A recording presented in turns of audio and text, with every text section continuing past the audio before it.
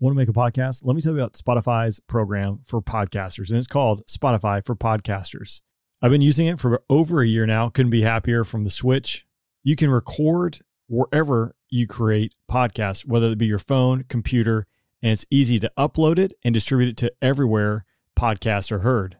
With Spotify for Podcasters, you can earn money in a variety of ways, including ads and podcast subscriptions. Best of all, Spotify for Podcasters is completely free.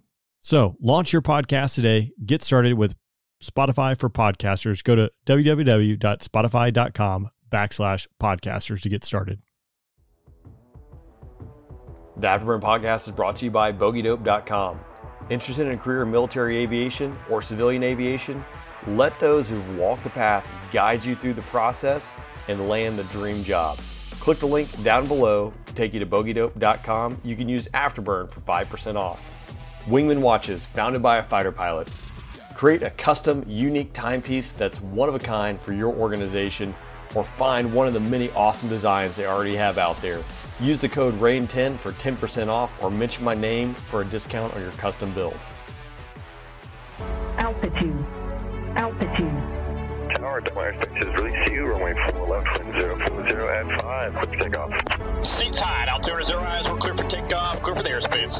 Driver check 2. My right ramp curve was at 354. Set. Viper 01, be advised, the restricted area 6002 is still active. Lights on. Next, picture 610, 15,000, Driver 1 targeted. Welcome back. Excited for today's podcast. Vader and Bender from the Kodiak Shack jump back for a bro chat. Everyone seemed to really enjoy that.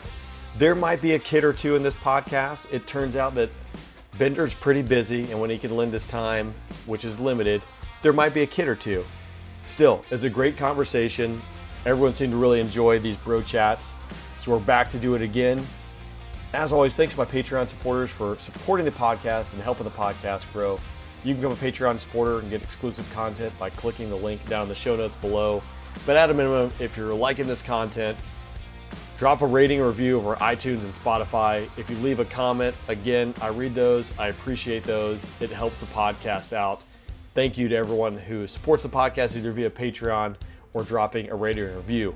With that being said, let's jump into the episode with Vader and Bender. There's so many possibilities, I suppose. That's true. Yeah. Well, hey everybody, we haven't decided how we're going to do the intro, so we're going to do it live. First thing I have to talk about is why is it always Navy pilots that see UAPs or unidentified flying or airborne phenomena, and Air Force guys seem to be not as worried about that. But maybe that's just me. What do you think, Rain? That's a great point, because I've never heard anyone who's like, dude, I got to tell you about this. I was out in the airspace or I was over Iraq and, this UAP, as they now call it, popped up and was flying around. I have no idea what it was. My theory is that after 9 months on a boat with 5,000 dudes, you just start to see things. That's what I think it is. Yeah. Although I will say that thing, was it like Joe Rogan? I think Commander Farver. Yeah. Is that how I put it? Seeing the targeting pod footage of that Tic Tac moving around, if that's a real thing, it's pretty wild. Yeah. I have my theories. I have a lot of theories about it. I don't know how many I can talk to. But we'll go this way.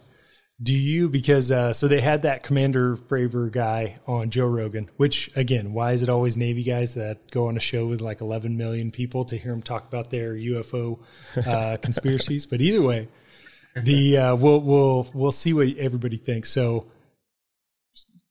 from some military branch or other than human made, what do you guys think? I give it to Bender. I mean, I'm not like super well versed with this stuff. Not that anyone is. Yeah. but also kind of cynical. I'm like, again, it is only the Navy guys that pop up and do this stuff. I'm going to go, it's military. For the sheer fact that, like, I just imagine they're not telling people the whole truth. That is my expectation.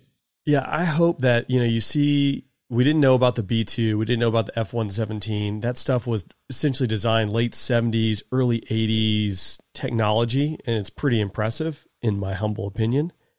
And now, I mean, if you just look at from what we operated when we were in high school, we had a Nokia phone, and then, 2007 pops up, iPhone. It's completely changed the world.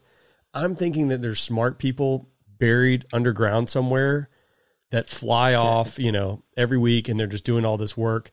And I'll jump to, because you guys, I think we mentioned last time, Rush Fulkerson. He was a Fate with us. He was in the 41st, Viper dude, test pilot. And I know he was going to get out of the Air Force as a test pilot, and a job popped up somewhere in the world. And the guy who's doing it, he's like, dude, I can't tell you anything about it other than it's the best job you'll ever have in your entire life. And then Rush went off and disappeared. And then he would respond to text messages like 3 days late or 2 weeks late. Or his wife was like, hey, he's gone right now. I imagine he was flying some really cool stuff or doing things. So I would hope so. I don't know. Technology, there's got to be some really cool toys that are just hidden there we don't know about. Yeah. Well, everybody, because I did a terrible intro because we're just kind of getting into it. Obviously, it's Rain Waters from the Afterburn podcast. We've got Vader here from the Kodiak Shack podcast, and Bender as a regular staple in these bro chats. This is volume 3, if you were unaware. And we've got Bender, who's being oddly silent here. Yeah, but go ahead. I can't talk about that kind of stuff. I've seen the UFOs. There we go. Maybe I've spent some time with them. Just kidding. Yeah. Well, I think, maybe Bender joined the Navy. That's what we're experiencing here, because apparently it's only Navy guys doing this. But I think if it's a question anybody's of seen, sensors. Yeah, that's you true. guys we're Mexican radars. You don't get to see anything. That's true. We don't even see the adversaries who we're supposed to see in an APG-68. And anybody who's seen the F-22 Raptor demo, which Rain and I watched it at McIntyre when it was doing. Yeah. You watch that thing maneuver and you're like, that's a UFO. Humans cannot make a machine that maneuvers like that. So I have faith that they can build whatever there is out there. This does not make sense. Speaking of McIntyre, I was out there with those guys this past weekend. I heard that you interviewed some of them for the Guns Garin Memorial Foundation. I was out there doing a bunch of stuff with them. We hung out on drill weekend. We might or might not have had one of our camera guys get in a little bit of trouble with some of his videoing, but they fixed it. Life was good, but it spiced it up a little bit on Sunday. Well, I want to hear about that. That sounds good. Yeah, you know how things like security forces. Yeah, so someone said F in front of mom, but they might have just gotten one angle they weren't supposed to get, but the jet wasn't running. Like life was going to be okay. But I'd slowly watched this thing evolve. So it was like during the launch out there, guys are stepping in the jets. They're getting a bunch of B-roll footage of these guys stepping in the jets. And then you can see the security forces truck roll around. Then the security forces gets out and like talks to him. Then he comes over and talks to me. And it's like, okay, it's gonna be good. And the best part of this too, you guys know Mosey. Mosey is like perma top 3 out there. So he's sitting at the desk for those listening, and he's kind of managing, like if there's something happens at the airfield, he relays it to the guys. If there's maintenance issues, he relays between the jets and maintenance.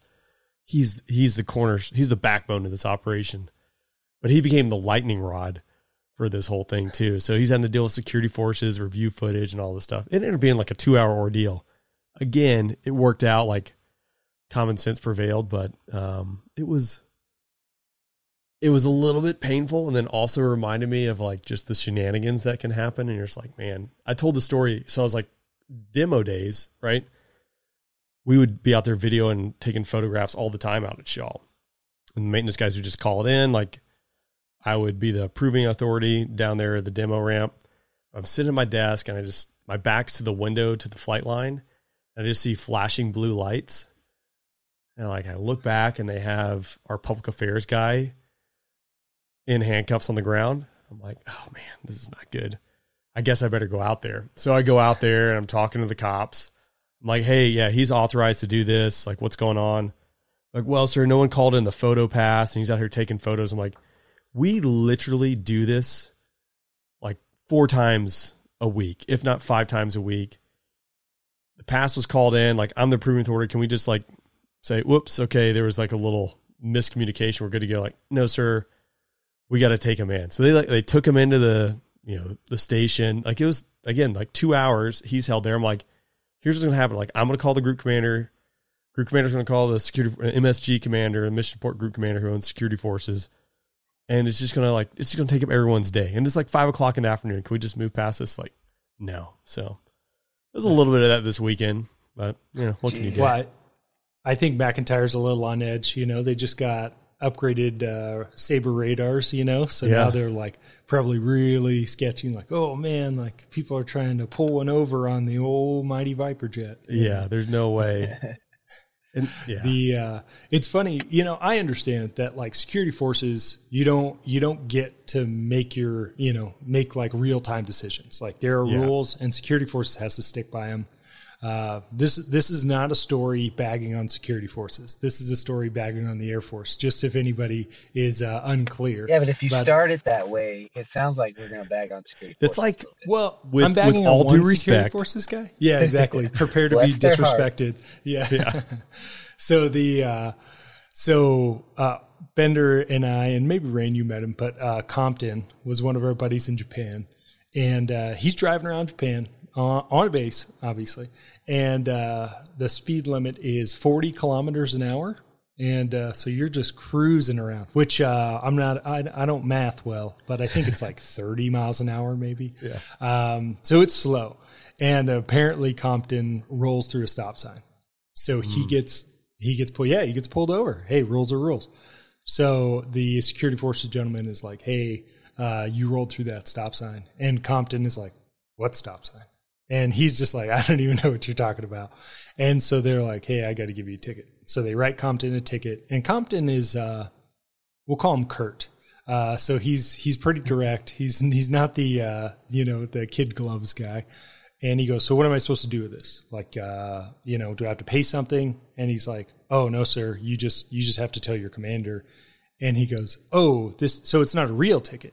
Like he's just, and when he says real ticket, he means like, I don't have to pay anything. Like this is just like a point on my on-base driving record.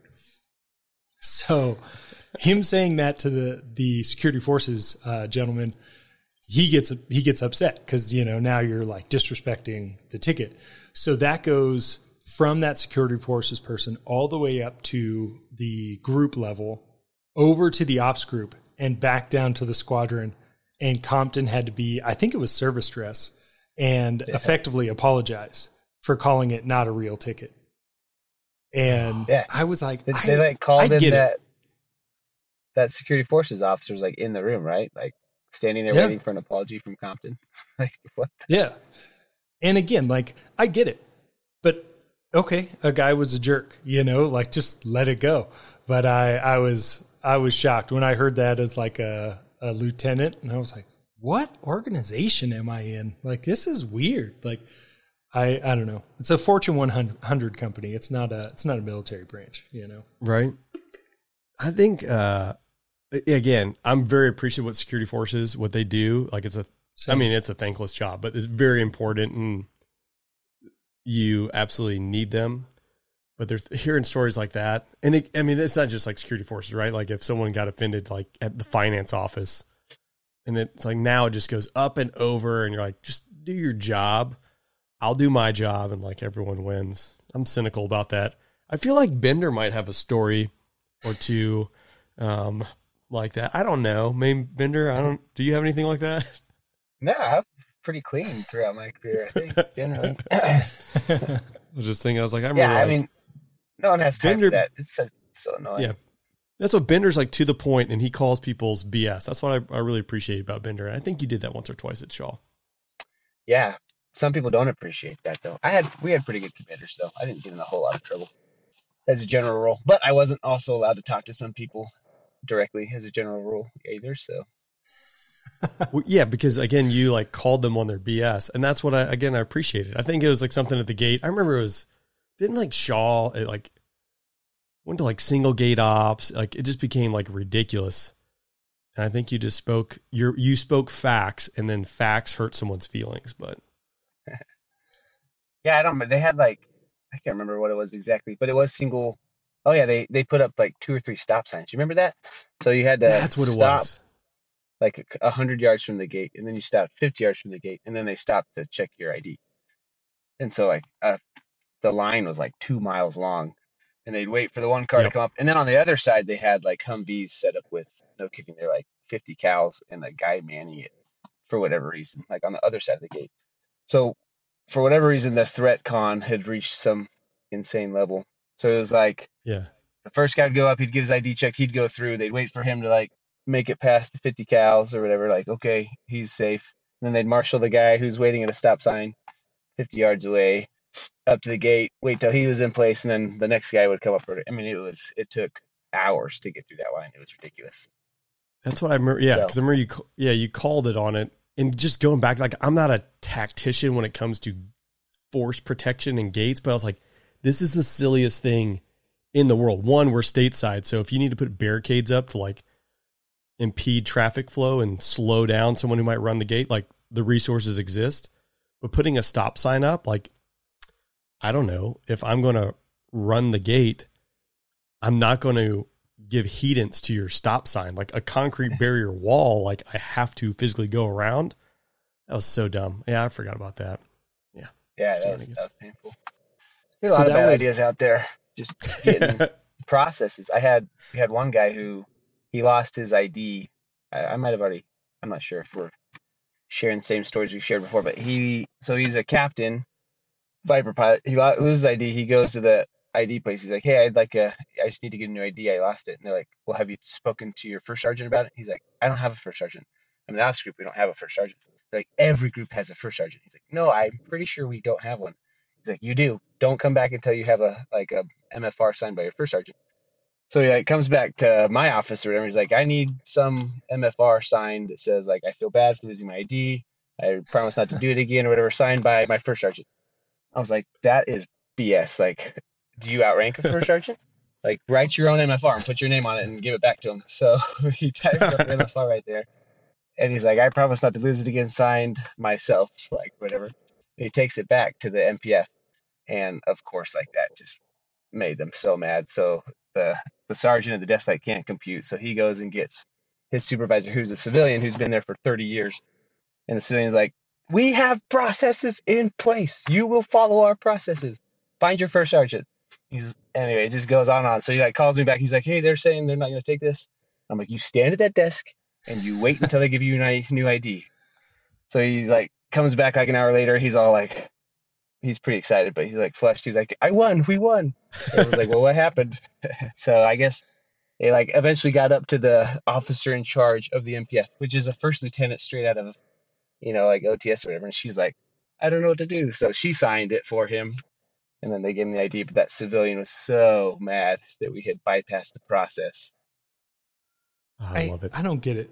It's like the dog ate my homework kind of thing where it's like, "Oh, you're in trouble now." And it's like, I lost my ID. I don't know. Like that stuff happens. But I mean, and then that afternoon he goes and flies a $25 million jet.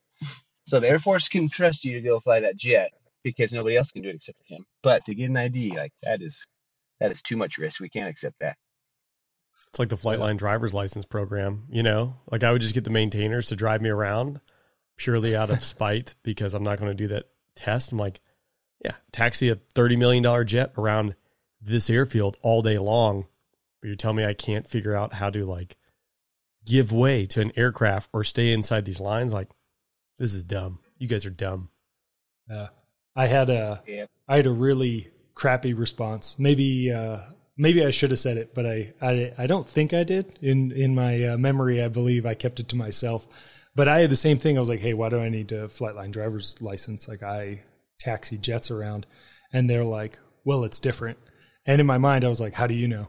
Like, you've never taxied a jet, so how do you know if it's different, driving a car?" Which again is not a nice thing to say. I hope I didn't say it, but it's one of those things where you're like, I get it. There are processes, and we have to follow them, but we also have to use common sense and say like, "Hey, maybe this doesn't make sense for pilots whose job it is to understand what lines mean what and what lights on the airfield mean what." Like, I get it. But I don't know. Yeah, explain to me what the importance of an ILS critical area is. what Yeah, that little exactly. line means. I mean, I don't know what it means, but I know it. Pass on the way back. I know how to utilize it. Yeah. Its Well, purpose the, is to make me nervous for about 30 seconds. Yeah. I'm like, is that the line I'm not supposed to cross? And then I cross it, of Can course.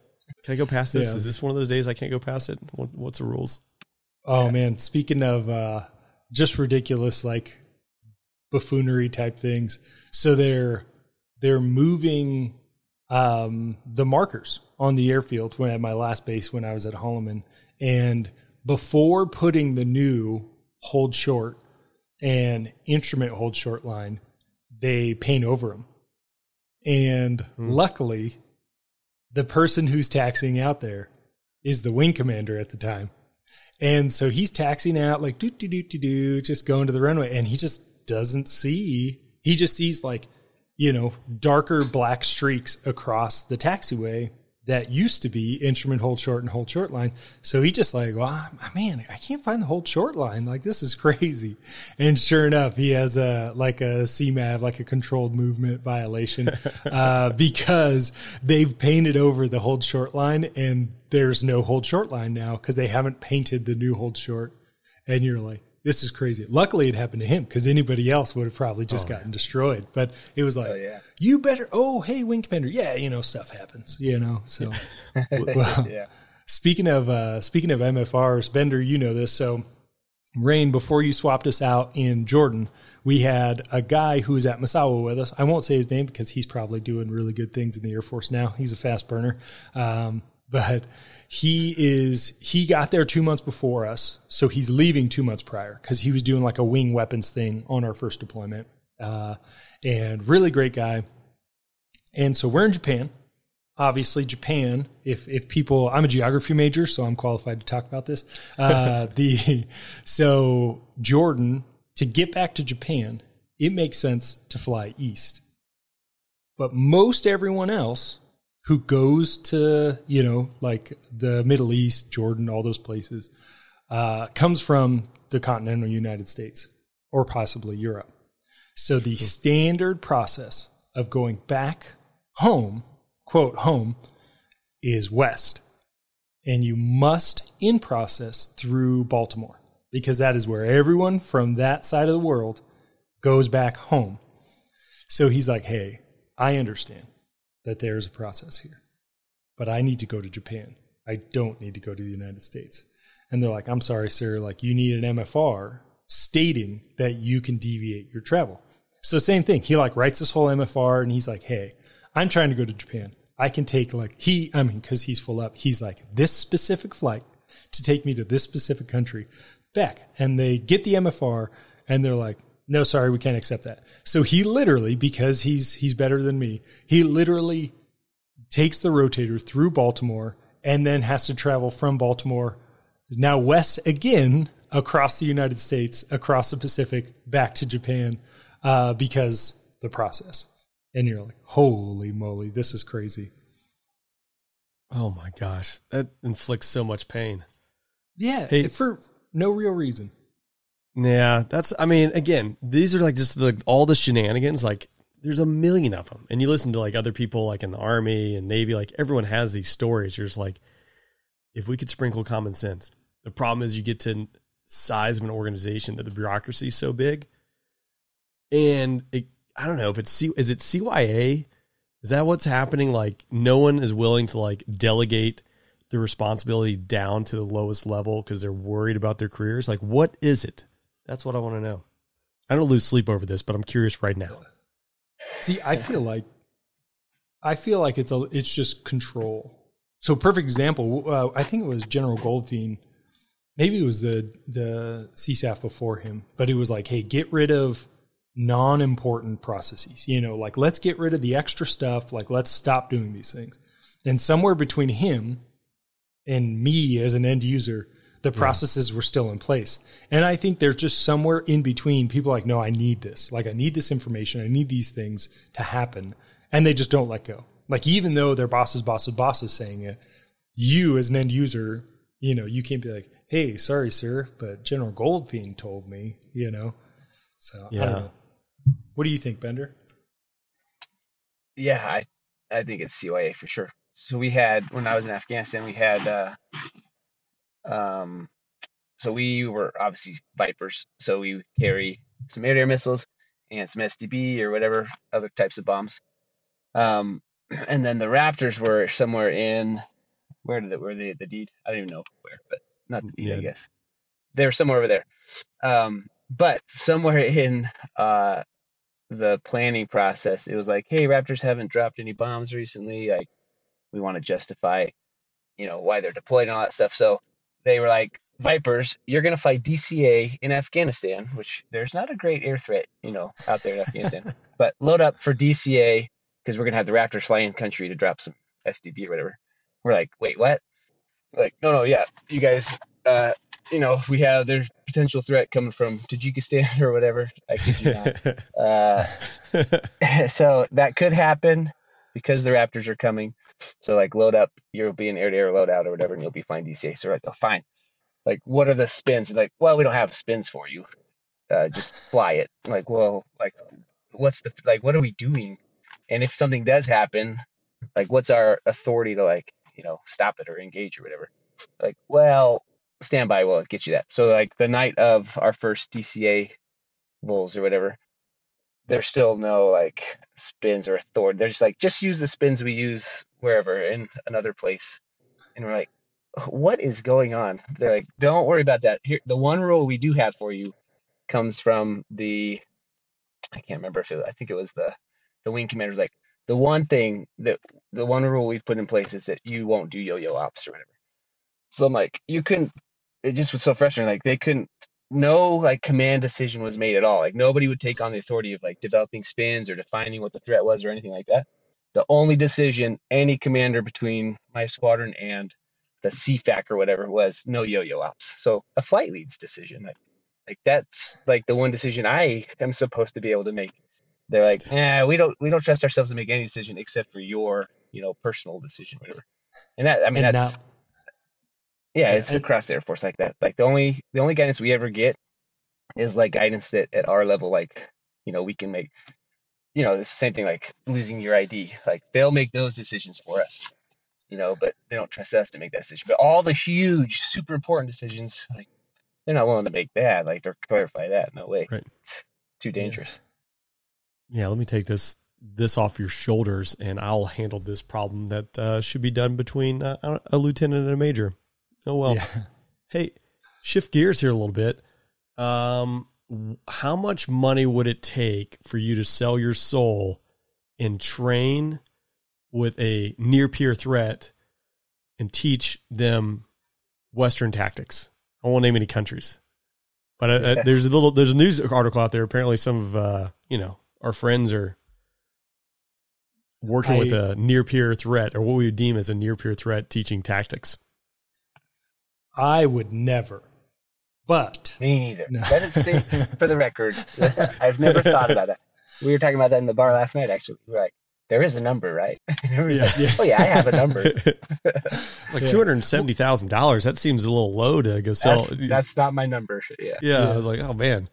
I have a feeling. I was like, there's an article out there that there's 30 British pilots approximately that are working with the Chinese, teaching them tactics and things like that.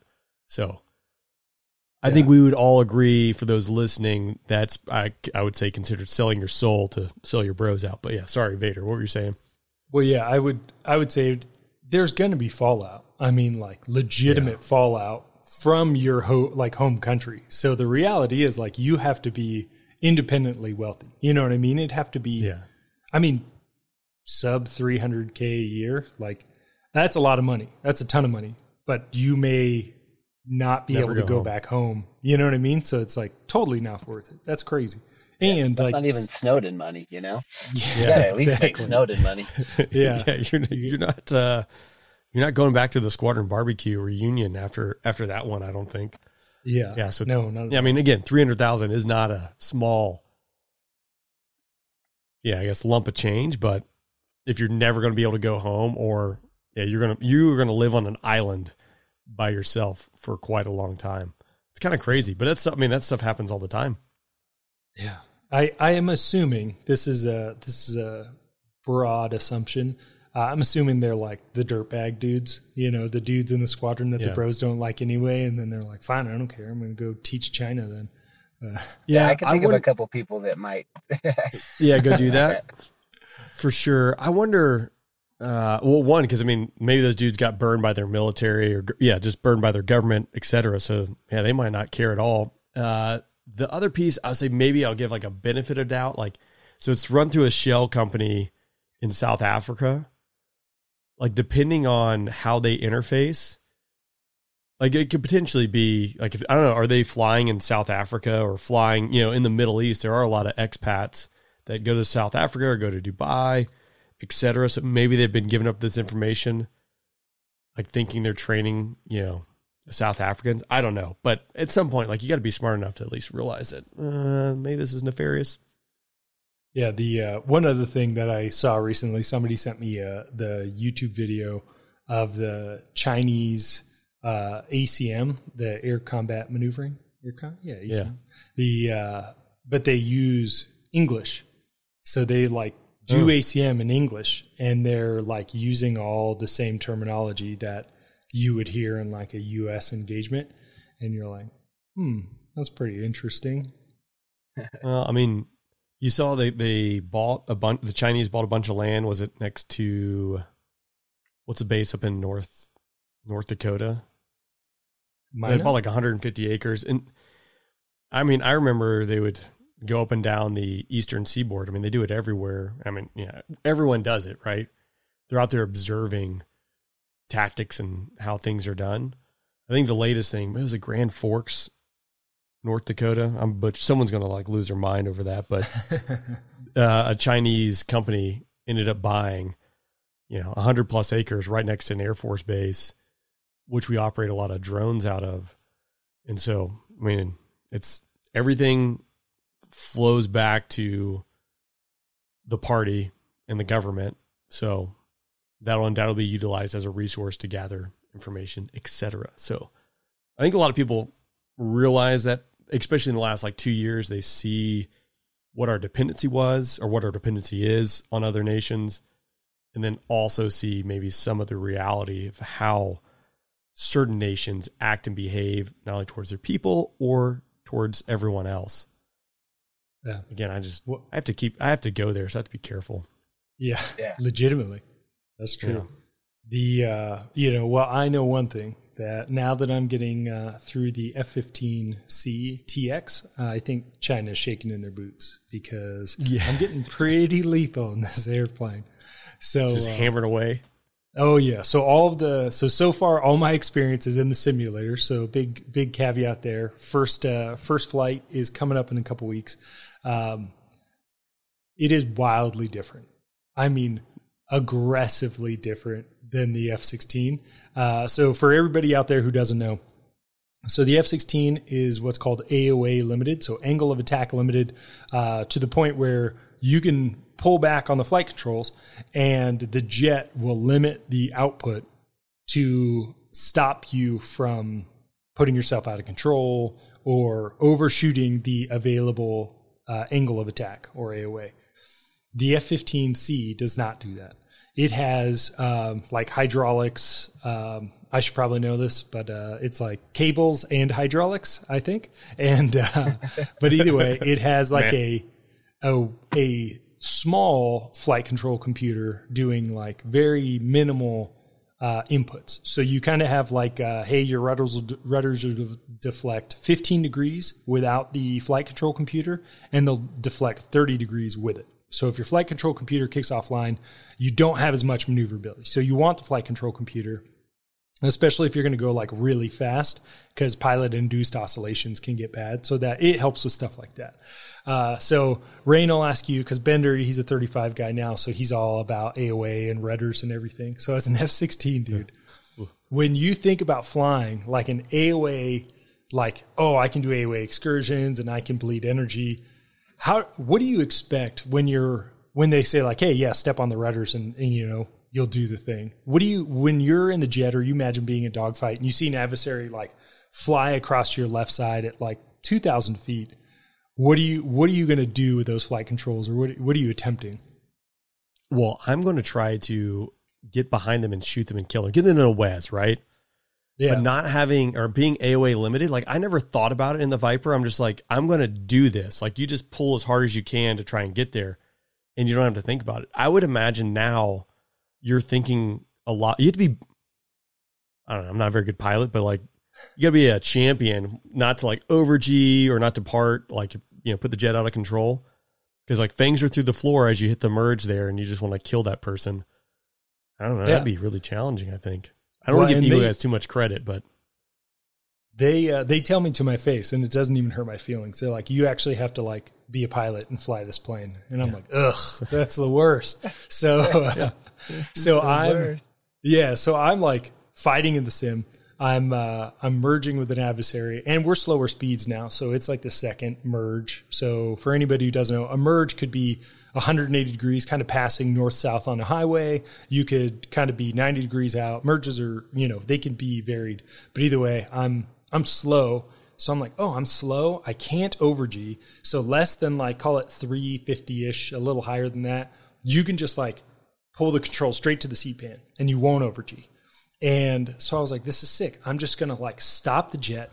And so seat pan, and I just like, and when I say stomp, I mean stomp on the left rudder pedal, because this jet is just going to like whip around and I'm going to be pointing at him and I'm just going to be ready to kill.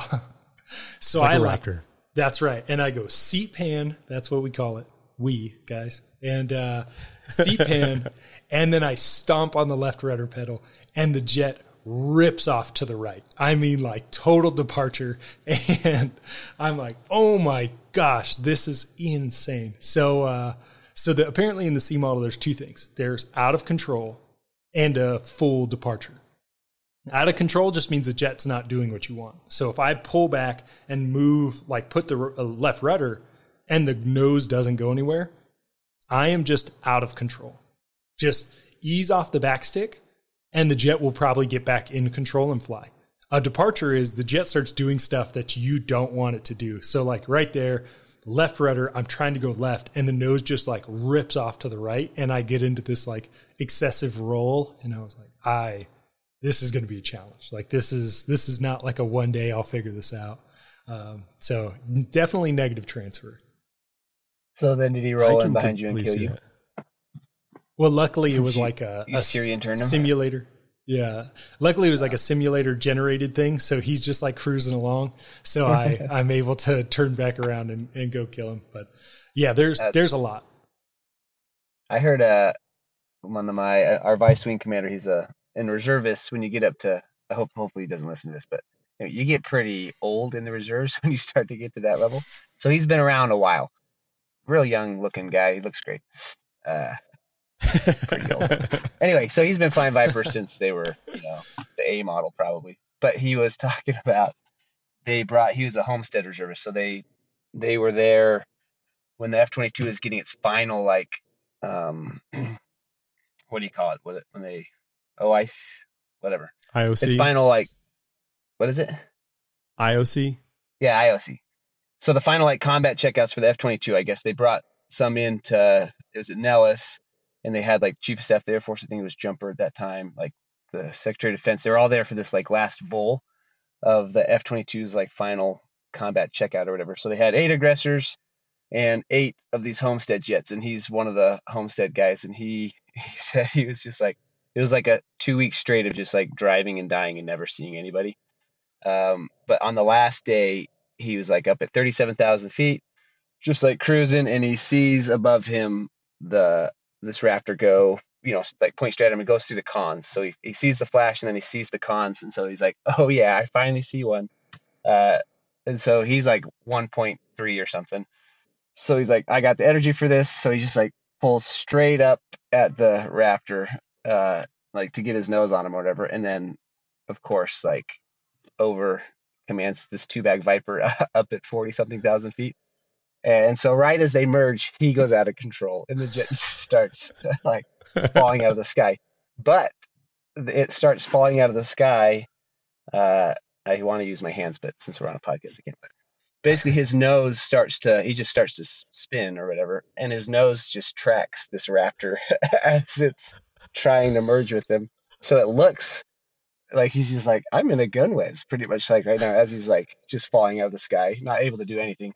And eventually another raptor kills him or whatever, and then he recovers like at 20 something thousand feet. And so he like lands and he's like, gosh, I hope, standard. He's like, I hope nobody noticed that happened, and I'm not gonna say anything, obviously. But when they go to the debrief, everybody walks in, and then the like lead test guy is like, you follow me. And he's like, oh gosh, here we go. So he goes into this back room, and it's like a teleconference, and General Jumper is there, and the lead F-22 like engineers, all those guys are there, and they're like, what happened? And he's like, what do you mean? We just merged up at whatever 40,000 feet. He's like, how did you gun a raptor at 40,000 feet? Like, what were you doing?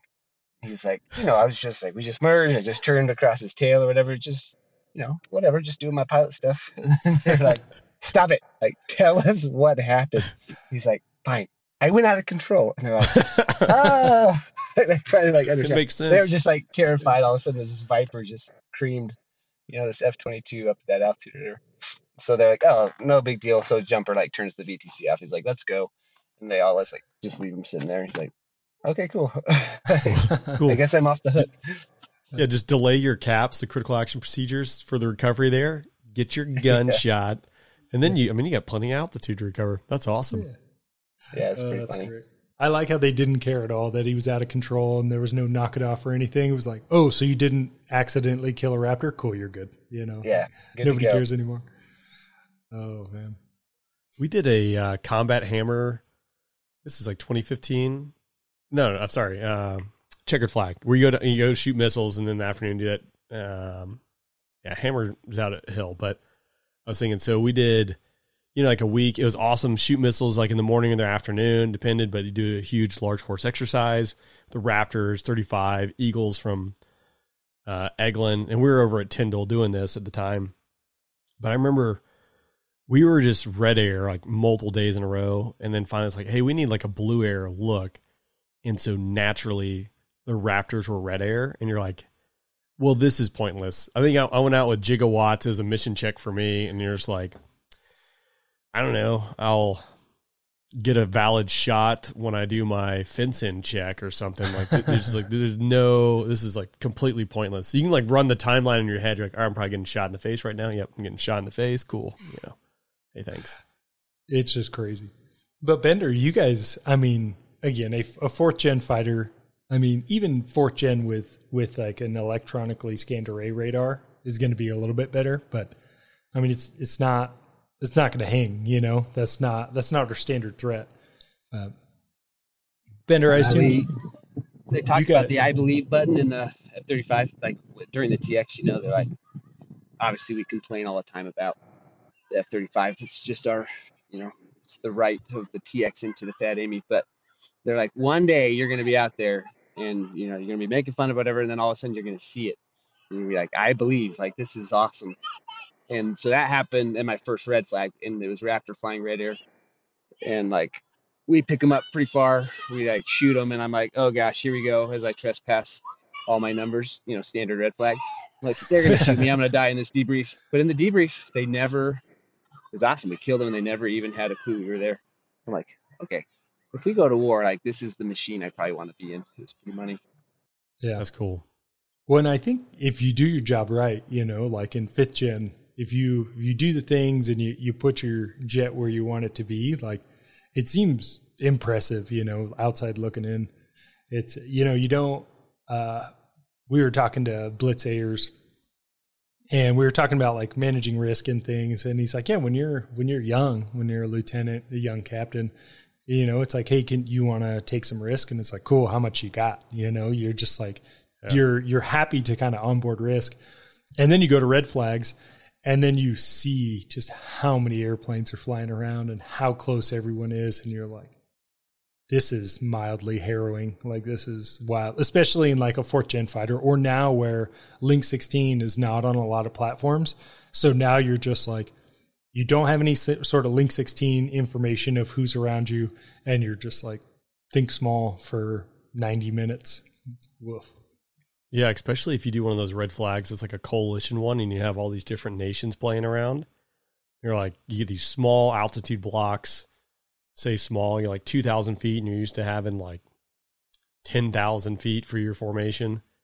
You go out there nighttime and they're not used to doing a whole lot of night, or even you, like, it's not a, like, think skinny. I'm just hoping someone's not screaming through my altitude block at 450 knots. And I do remember, like, one of ours, we had, he was the chief of OGV prior to Bender, very experienced dude, great dude. And he came back, he got spatial D'd in one of the vols.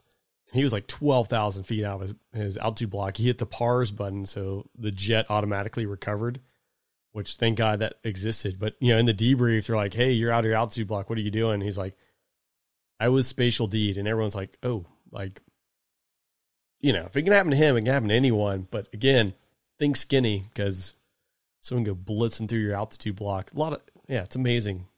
More crap doesn't happen. Yeah, and even, well, as Block 50 guys, I mean, we have these seed caps that are, I mean, it's crazy. In F-35, we just don't fly that close together, which is kind of nice. But in the Block 50, I mean, you'd have that mini block, 2,000 feet for 4 of you, and you would have, you know, 2 elements on the opposite sides of these seed caps in the middle of the night. So the closest calls I ever had were, you know, like crossing paths with wingmen in your seed caps, you know. Ugh. Yeah. Because we'd have like a 500-foot mini altitude like block between the 2 elements or whatever. And you're just like passing 500 feet away from another. Like, 500 feet? No. Yeah, doing 400 knots. Like, that's not a lot of altitude. And then you're like NVGs with no depth perception, all the different stars, cultural lighting, etc. Like, trying to figure out, like, is that another plane, or is that a star, or, you know, a tower, or what is that down there? Not a good spot. Yeah, I'd say one of my least favorite red flag sorties, because Bender and I mean, we went to a few red flags when we were in Alaska, and they were awesome. I mean, just a rage fest. I think there's slightly less aircraft than like a Nellis flag, but it just seems like there's a lot more space. You can move around a little bit more. And then I went to like a Nellis red flag, and I was like, this is intense. And so it's an IMC vol, so instrument meteorological conditions. So we take off, 4 of us take off. And about the time we hit the holds, we go into the weather.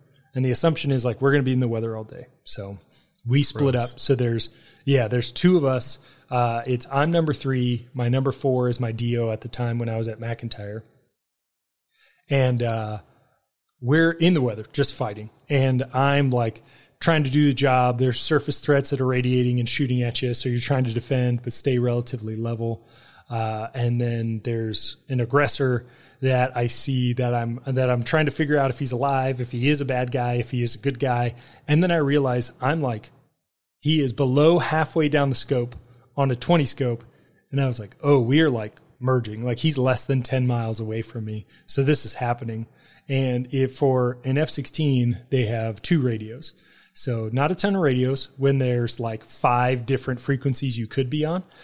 So most of the time, Block 50 F-16s are over probably the escort freak or the strike freak.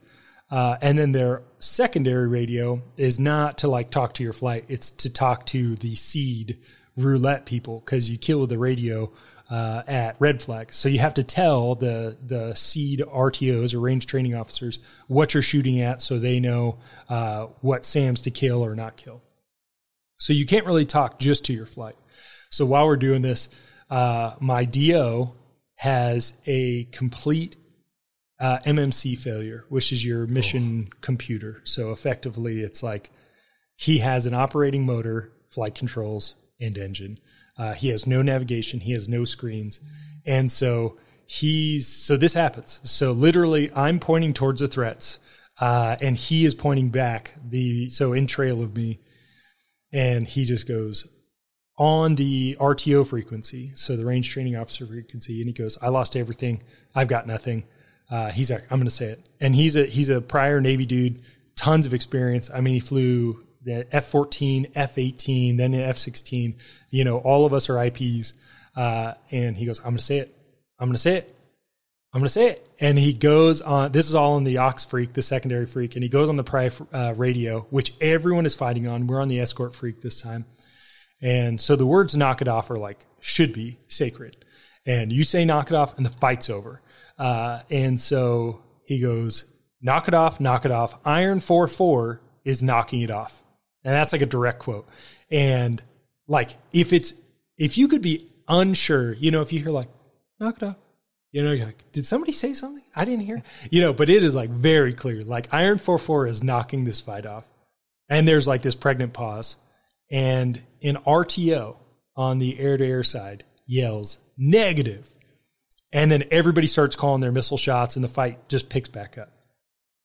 So now IMC rules, you're supposed to do like, hey, so many degrees of bank, so many degrees of pitch.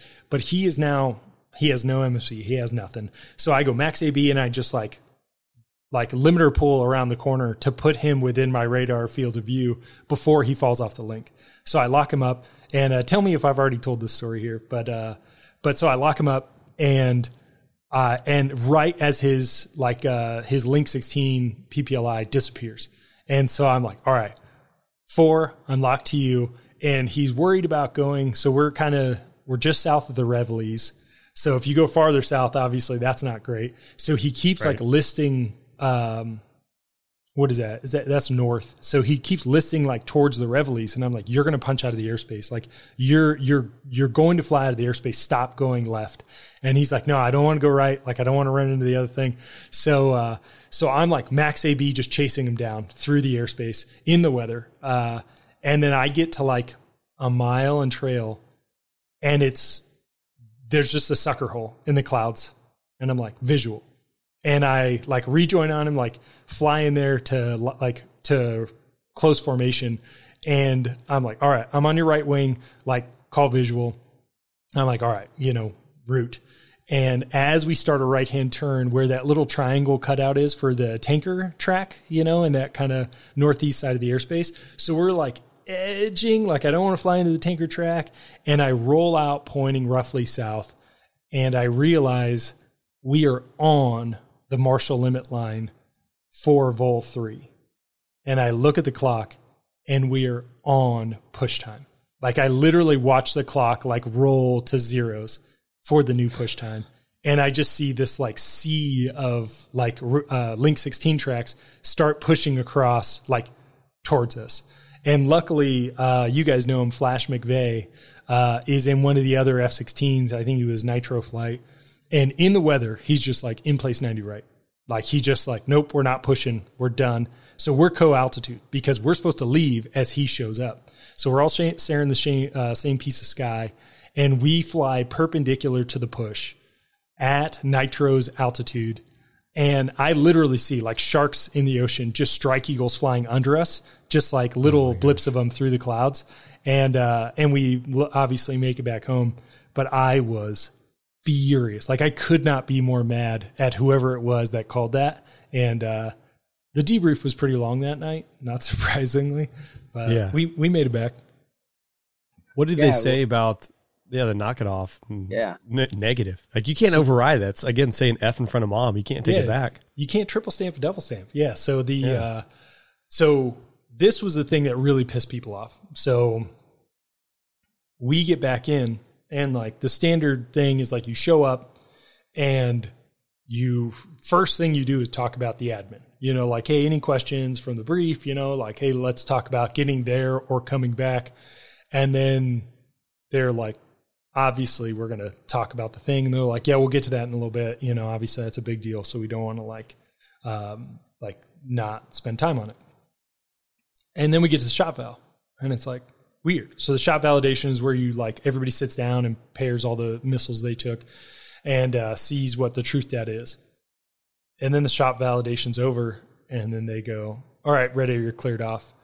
And one of the patches in the room, I don't know him really well. He's an awesome dude, but I won't use his name here. He stands up and he like points to literally every part of the like red air. And he goes, sit down. We're not done. And I was like, sick. And that's when we get into it. But they were literally going to let like all of red air and like half of the fight leave before talking about this negative. And then we get a little obfuscation and we get a little like, well, people were unsure, blah, blah, blah. So we never actually find out who said it. But either way, it was suboptimal. And we get to the bottom of it, how you can't turn off and knock it off. And the worst part was it was because the third push was going to lose out on training if we knocked off the fight. And I was like, I'm so furious because, if we run jets together, if a guy crashes, like, oh yeah, that's going to hold up, like people are going to be like, oh, you're right. I can't imagine why you would lose the third push's training. So just ridiculous. Yeah, that story spread pretty quickly. I think like that same night we were getting texts about it and stuff. And I think the Tigers were like, we're never going back to Red Flag until because the commander of Red Flag, I think, acted unprofessionally, is my understanding. Or I guess I'll tell a story from what I heard from him. But I get he would give out green chips for superior performer and red chips for the kind of the Linfax of the bull. And so my understanding is that he gave a green chip. I don't even know who he gave it to, probably C2 or somebody who was useless, but he wanted to make feel better about their lives. And then throws the red chip at, wasn't it your fly lead or something? Yeah. Or maybe it was at the Tigers or somebody. It's no. like, and you guys need to do better about like understanding when you should call knock it off or whatever. And the story is that he like throws his red chip at the guy, and the guy just stares at him and it just hits him in the chest and just lets it fall to the floor. It's just like, F you. Like, we're not coming back to Red Flag again until he's gone. Yeah, so it was almost exactly that. Yeah, so the number one, the flight lead, was the squadron commander. So number one was the squadron commander. Number 4 was the DO, who it happened to. And he's like, hey, number 1. He throws him like the bad chip, like you screwed up chip. And he's like, you got to control your flight. Like that's on you. If someone knocks off your knock it off, you got to knock it back off again. And he throws a chip and he like holds up a binder. Because I was flabbergasted that he just overhand throws chips to the like last row. It's like a 40-yard throw to the back of the room. And anybody who's held poker chips, you're like, that's dangerous. So he literally holds up like his like bob binder. He holds it up and it hits the binder and falls to the floor. And like somebody in the row in front of him like picks it up. He's like, here you go, sir. And he's like, don't give me that. Like drop it on the ground. And McIntyre left. They were like, we're done here.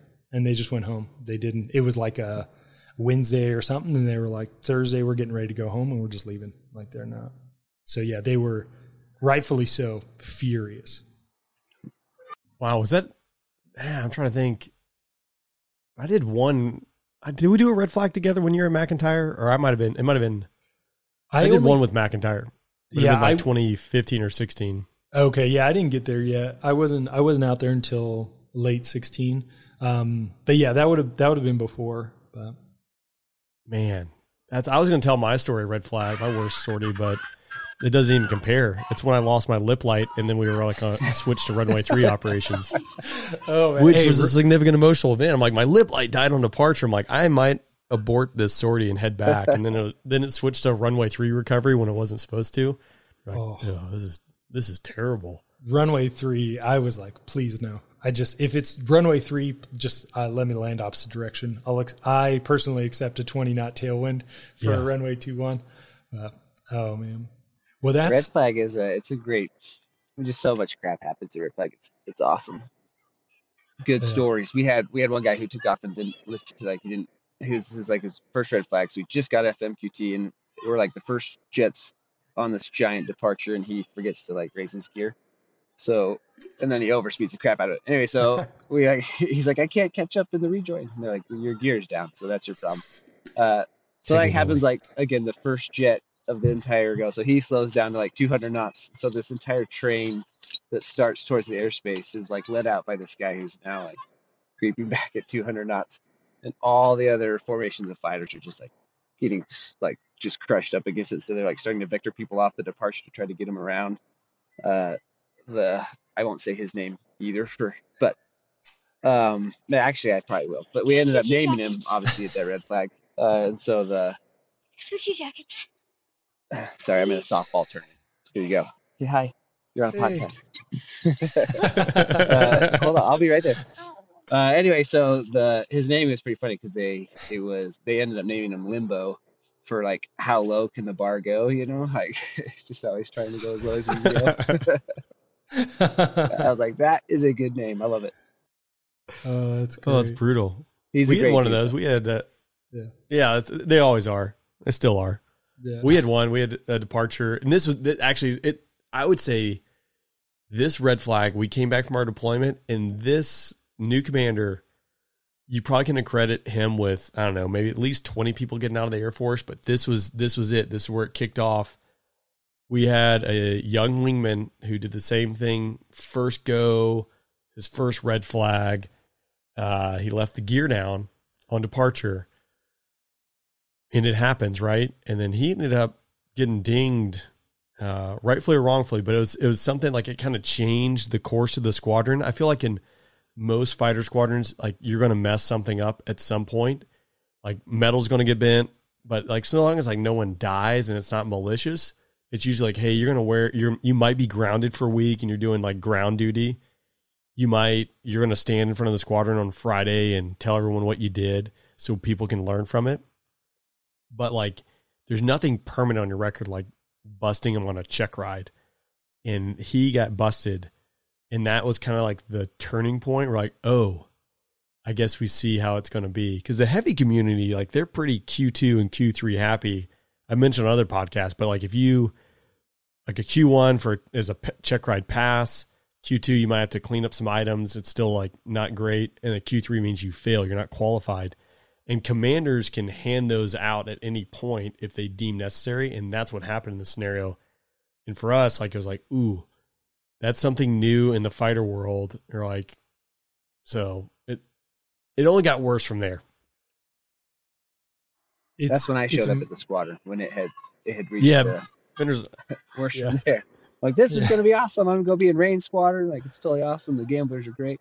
I get in and it's like, what is wrong with this place? It's like, like people would like get done flying. They come out of debrief and they would just like freaking leave the building. Like, no talking, no fun. I'm like, it's hard to like wreck a fighter squadron's morale, but that squadron had zero of it. Yeah. He wrecked it really quick because Vader, I mentioned, Blitz is going to be on the Kodiak Shack. I've had Blitz. Blitz was my boss when we were downrange and ripped you guys out. Blitz was awesome. And, we're downrange like, oh, this guy's going to be great, because we're leading up to his change of command. And then talking to some of the other guys and like the Tigers or the shooters had flown with him when he was not a commander, like, oh yeah, he's great. You guys, he's awesome. And he was anything but awesome, which you're not always going to have like good bosses, and you have to figure out what they need. But it goes back to like, in my opinion, he was purely CYA. He viewed being a squadron commander as only a hurdle to his upward mobility, because if anything bad happens in your squadron as the squadron commander, whether it's your fault or not, like you get blamed or it's going to impact your next assignment, your stratification, if you're going to go to school, yada, yada, yada. He knew that, and everything he did was based upon that, in my opinion. It's unfortunate. It's almost like some sick joke that it's like you almost never find two squadron commanders that are good in a row. It's normally like a touchdown of a squadron commander, and then it's like it's almost like they know, hey, we got to put this guy somewhere, at least put him in a squadron that just had a good commander. And then, hopefully after that you get a good commander again, which it sounds like that did happen for the 77th after him, that it kind of rebounded with the next commander. But yeah, it's disheartening to see just how bad a bad commander can be for a squadron. Yeah, just one guy. I saw, so at that time, Hyper Anderley was the Tiger commander, which was kind of entertaining. But now I see, he's like the wing commander out there. I saw him in the news, Bender. Oh, yeah. He's awesome. I think I love Hyper. I'm pretty sure all the bros do up at Hill. Yeah, he's a good dude. We just had a jet crash a couple days ago, which is obviously that's a huge deal. I think it's the first Air Force F-35 crash. I think I could be wrong, but anyway, it's a big deal. So we had a pilot meeting yesterday, kind of about it with him talking. Anyway, he's just there's just something, he's not like a weapons school grad or like the lineage, like in the Air Force, there's a pretty standard way of becoming a squadron commander. You guys are familiar with like quick to IP, quick to weapons school. You go back and teach a weapons school as fast as possible. And those are the guys that usually end up being squadron commanders, and a lot of them are great. But that doesn't, those aren't necessarily, they don't always make the best commanders. Anyways, Hyper is not one of those, right? I think it's a fate. And then just a really good dude. But he's just a great leader. And some of my favorite squadron commanders are, sorry, somebody got a hit, and this is through a softball, so they're going to scream for a while. Anyway, so it's like my son's baseball game. Yeah. But like Fokker, Busey, I know we don't generally throw names out there, but Fokker Busey's awesome commander, doesn't have that kind of lineage, but it's just about like understanding. I think the best commanders, they get, they understand the purpose of the squadron, and then they're just willing to take the risk to make sure that the mission happens and the dudes are taken care of. And you can always sniff out the ones who are dedicated to that, and then the ones who are a lot more gun shy about that. Yeah, 100%. Well, guys, I hate to kill the party, but I got to get going. I got a simulator in a bit, so gotta get to work. But hey, thanks for spending the time, guys. We appreciate. I always appreciate you guys hanging out and chatting. We're gonna have to do this again because once I hit the flight line, there's gonna be more buffoonery. So. Yeah, it's gonna be dedicated podcast to listen to what happened to Vader that week. Yeah. All right. Well, you guys have a good one. Have a good weekend, and I'll talk to you guys later. Awesome. See you guys. Hope everyone enjoyed this episode. It's always fun to talk to Vader and Bender from the Kodiak Shack podcast. Thanks for those supporting the podcast over on Patreon. And as always, thank you to those who've taken the time to drop a rating or review over on iTunes and Spotify to help the podcast out. That being said, we're out of here. We'll see you next time.